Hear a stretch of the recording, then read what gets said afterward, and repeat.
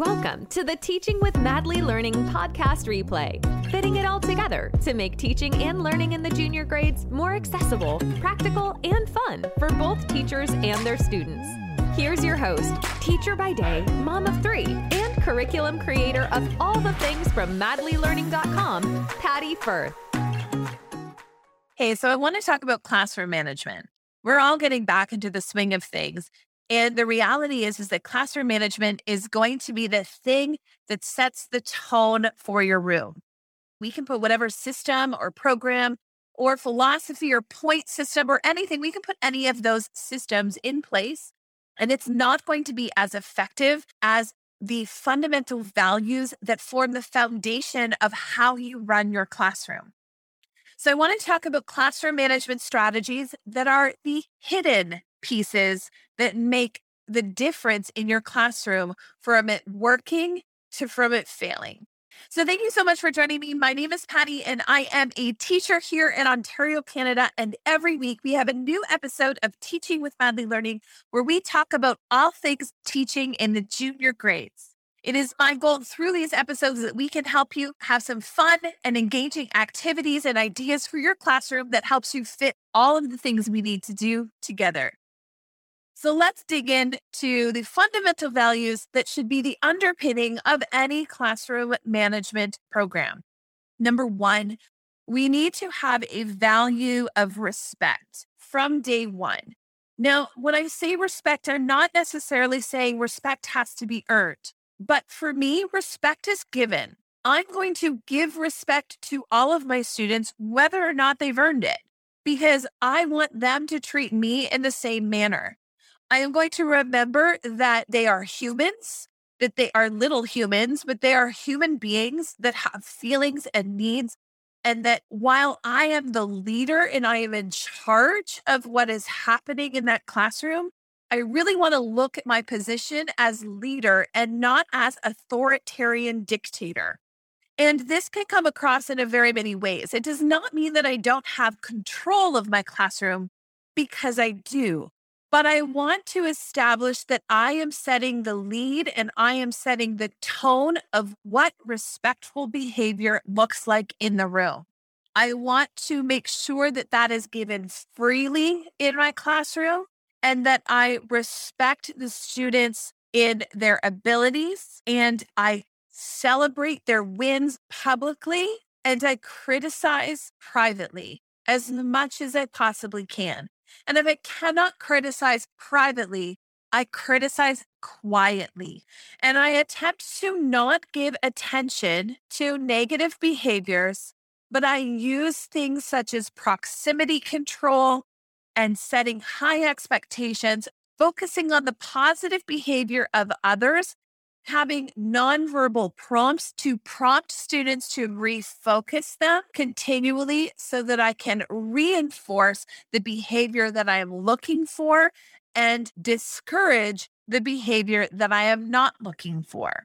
I also firmly believe that it cannot just be me being the only one making the effort in the classroom, but I also need to have students meet me halfway. I will show them and give them all of the respect that I would hope to get in return. And if I'm feeling like I am not getting that in return from students, I will have a conversation with them. Not a top-down, you must obey me kind of conversation, but this is what you're doing. This is how your behavior is impacting me. This is what I am expecting to see, because here's what I have been doing for you to show you respect, and I'm going to ask for that in return.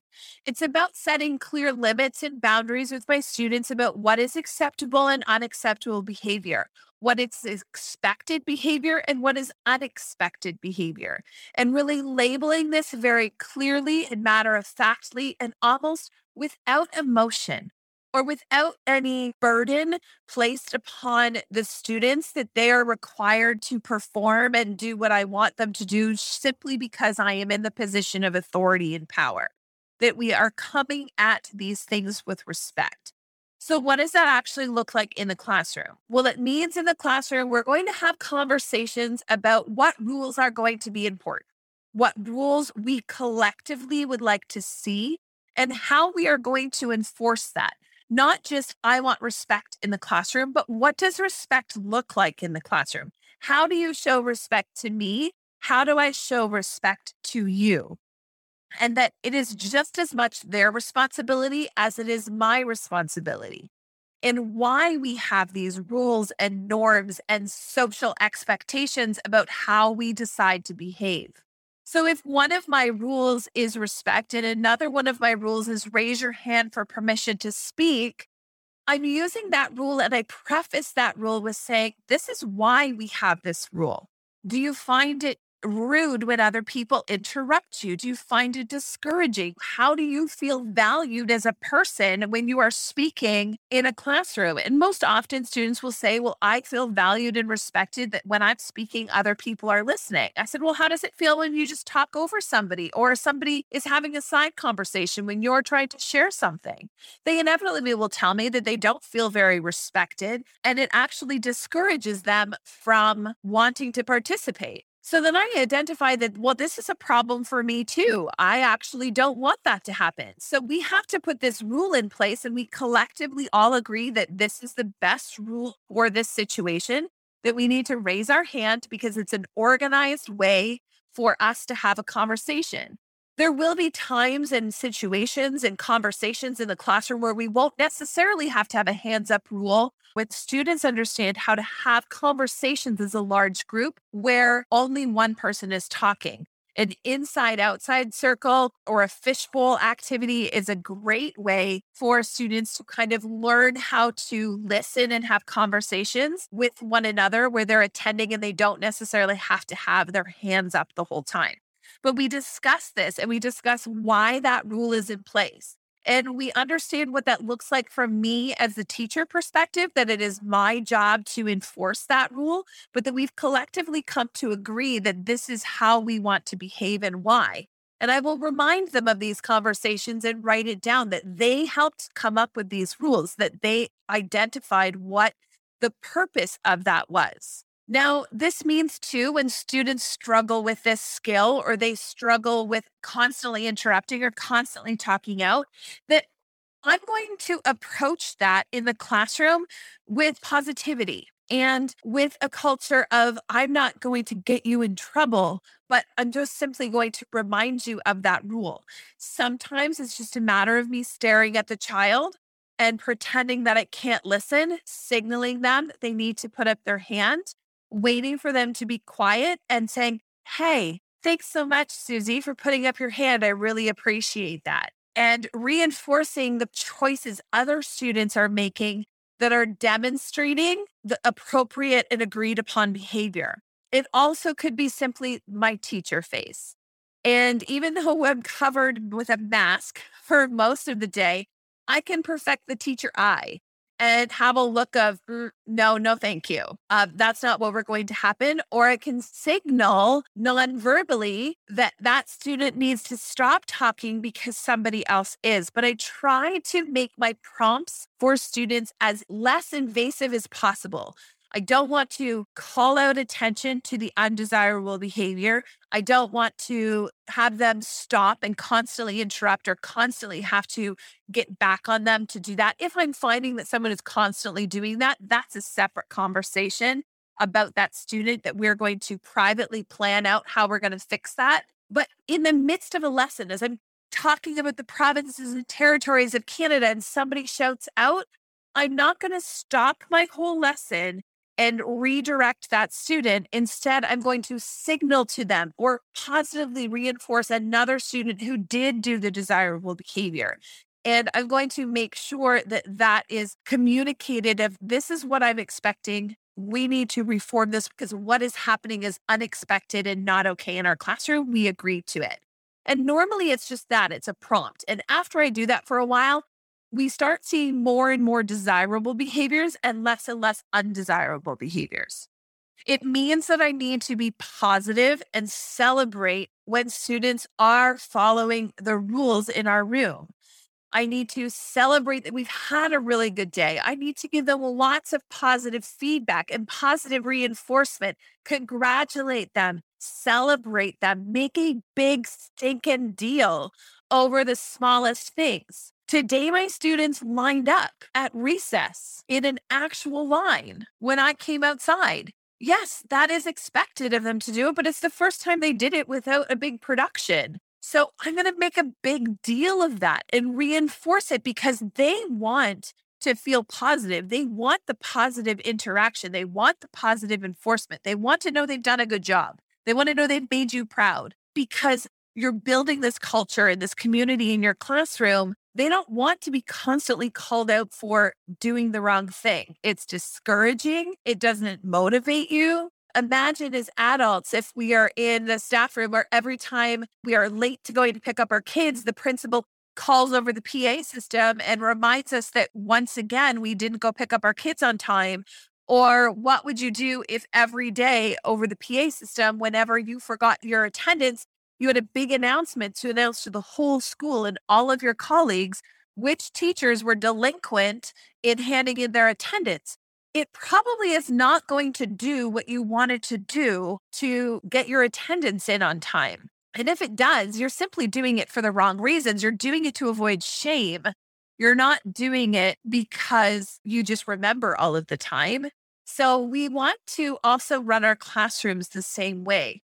We don't want to run our classrooms in a way that shames students for making a mistake, but we do want to celebrate with our students when they do a great job. And if there is times where we need to reinforce behavior, have conversations with students, that should be one-on-one and done privately and remind our students of what we're expecting and what our expectation is, that we do have expectations and they have responsibilities in order to have certain privileges in our classroom, that we have rights and we have responsibilities. You get respect, but you also have to do things in the classroom that helps to contribute to that culture of respect. And that if they need more rules or more enforcement or more restrictions placed on them because they are not living up to their responsibilities, to the contract that you created, then that's a conversation that that student has with you privately. We try not to make a big production or call it out. One thing that often happens is students will have something in their desk that they are playing with in the midst of you talking. Now, we have a question. When this happens, we always question ourselves, do we stop them? Do we assume that students, in order to actually hear us, need to have their hands free, eyes on me? Well, the reality is that some students aren't like that. Some adults aren't like that. Some students need to doodle, keep their hands busy. They're still listening. But the key here is to recognize that this might be something different students need to do and to decide whether or not it is interfering with their ability to listen and understand. And this is where you have to really get to know your students and have these conversations. Hey, I noticed that while we were talking, you were reading. I interpret that as you not wanting to pay attention or you not listening. It sometimes feels disrespectful to me that when I'm talking, you're doing something else. Did you intend to show me disrespect by doing that? Or do you have another reason why you're reading during my lesson when I'm talking? And having that kind of conversation instead of going, put your book away, is different. Now, if after that conversation, the book still keeps coming out, maybe that's a time where you simply walk over in the midst of your talking. You simply put your hand out, ask to have the book, turn the desk around, whatever you need to do to help minimize those distractions for that student, but in a way that is not obtrusive to others. We're not going to interrupt our whole conversation to yell at the student to put their book away because it's not going to be helpful and it's probably going to give us the absolute opposite response of what we actually want, which is compliance. And we want the students to be paying attention to what we're saying. So we have to be careful and clear about that. We don't want to call attention to negative behavior because when we do that, in particular in a classroom, what it ends up doing is it ends up being something that is reinforcing that behavior. When we pay attention to negative behavior, we give negative behavior attention, and then we are asking that to be repeated. We are setting a culture of shame in our room. Now, that doesn't mean we don't have to deal with the negative behavior, because we absolutely do. But it's when, how, and why are you dealing with it is going to be imperative. Sometimes there are certain behaviors that you can ignore when they're not interfering with the learning of others, and you can address them after the fact and just be patient with students. Dealing with behaviors in the classroom is not black and white. It's not everybody needs to do the same thing. Respectful behavior only is my definition of what respectful behavior looks like. It's not a black and white decision. Appropriate respectful behavior is a gray area that needs to be clearly defined for yourself and for your students. You need to understand what makes them tick. You need to understand what motivates them. You need to understand what does not motivate them and what they need to do to be the best version of themselves. It also means in our classrooms that sometimes we need to be patient. Sometimes we need to choose the battles that we are going to fight, and we pick very basic goals for some of our students. It means that we are picking something that they can do successfully. And for some of our students right now, that might not mean doing anything academic, that it could just simply mean picking what can they do successfully now and expect that, and then baby step our way to getting some work done. But some of our students are just not at the same point where they can get work done in the same way. And we need to slowly get those students on board and be patient with the time it takes to get there. Yes, that might mean that we have no evaluation for them and have not a lot of work done. But we also have to recognize that that might not simply be the goal for some students, and we mark accordingly. We don't make up marks. We don't try to fudge them or figure them out, but some students are working on different skills, and we need to simply evaluate accordingly with D minuses and R's and I's, and keep the parents on board, keep your admin on board, and keep those lines of communication open so that everyone knows what's happening and it's not a surprise. So we're not doing anything here in isolation with those students, but we are having a team of support and understanding what we're doing, why we're doing it, and where we're going. One of the things that I personally use in my classroom to help build a community of learners where we are working collectively on goals that we can positively reinforce, not only from myself, but reinforce the goals on others, is using Kudos Club. Kudos Club is a group point-based system where this entire class works together to earn points to achieve goals. We pick a goal, we pick target behaviors that we are going to be focused on and working on in our classroom. Then we earn points. When we earn points, we unlock non-monetary, non-food-based awards that students can earn because it's something they have chosen. This is something that we work on each and every day to earn these points so that we can focus on the positive interaction, reinforcing positive behavior, and focusing on where we need to go and why. You can find Kudos Club at my store at www.madlylearning.com/Kudos Club. Thank you so much for joining me. We will return next week with our 200th episode. We are going to be filming this live. It will stream on Facebook and YouTube at 3:30 Eastern Time, the first Tuesday in October. I cannot believe that we're already at our 200th episode, but we decided to do things a little bit differently, and we want to celebrate with you. So we are asking that our 200th episode is going to be an Ask Me Anything session. So we want you to submit your questions to the Ask Us Anything form. We have a form for you to fill out so you can submit your questions and ask me any question about teaching or life or anything in general. Ask me there and I'm going to answer those live. Will you join us live on our 200th episode? We are also going to be giving away some cool prizes for people to get so that it can help them in their classrooms. So if you are ready and able to join us and have questions to submit, you can find more details at www.madlylearning.com/200. Thanks so much, and we will see you next week for our 200th episode of Teaching with Madly Learning. Bye for now. Thank you for listening to the Teaching with Madly Learning podcast replay. Join me on www.madlylearning.com for more information on all things teaching in the junior grades. Don't forget, you can always catch this show on the Madly Learning YouTube channel. See you next week for another replay episode of Teaching with Madly Learning.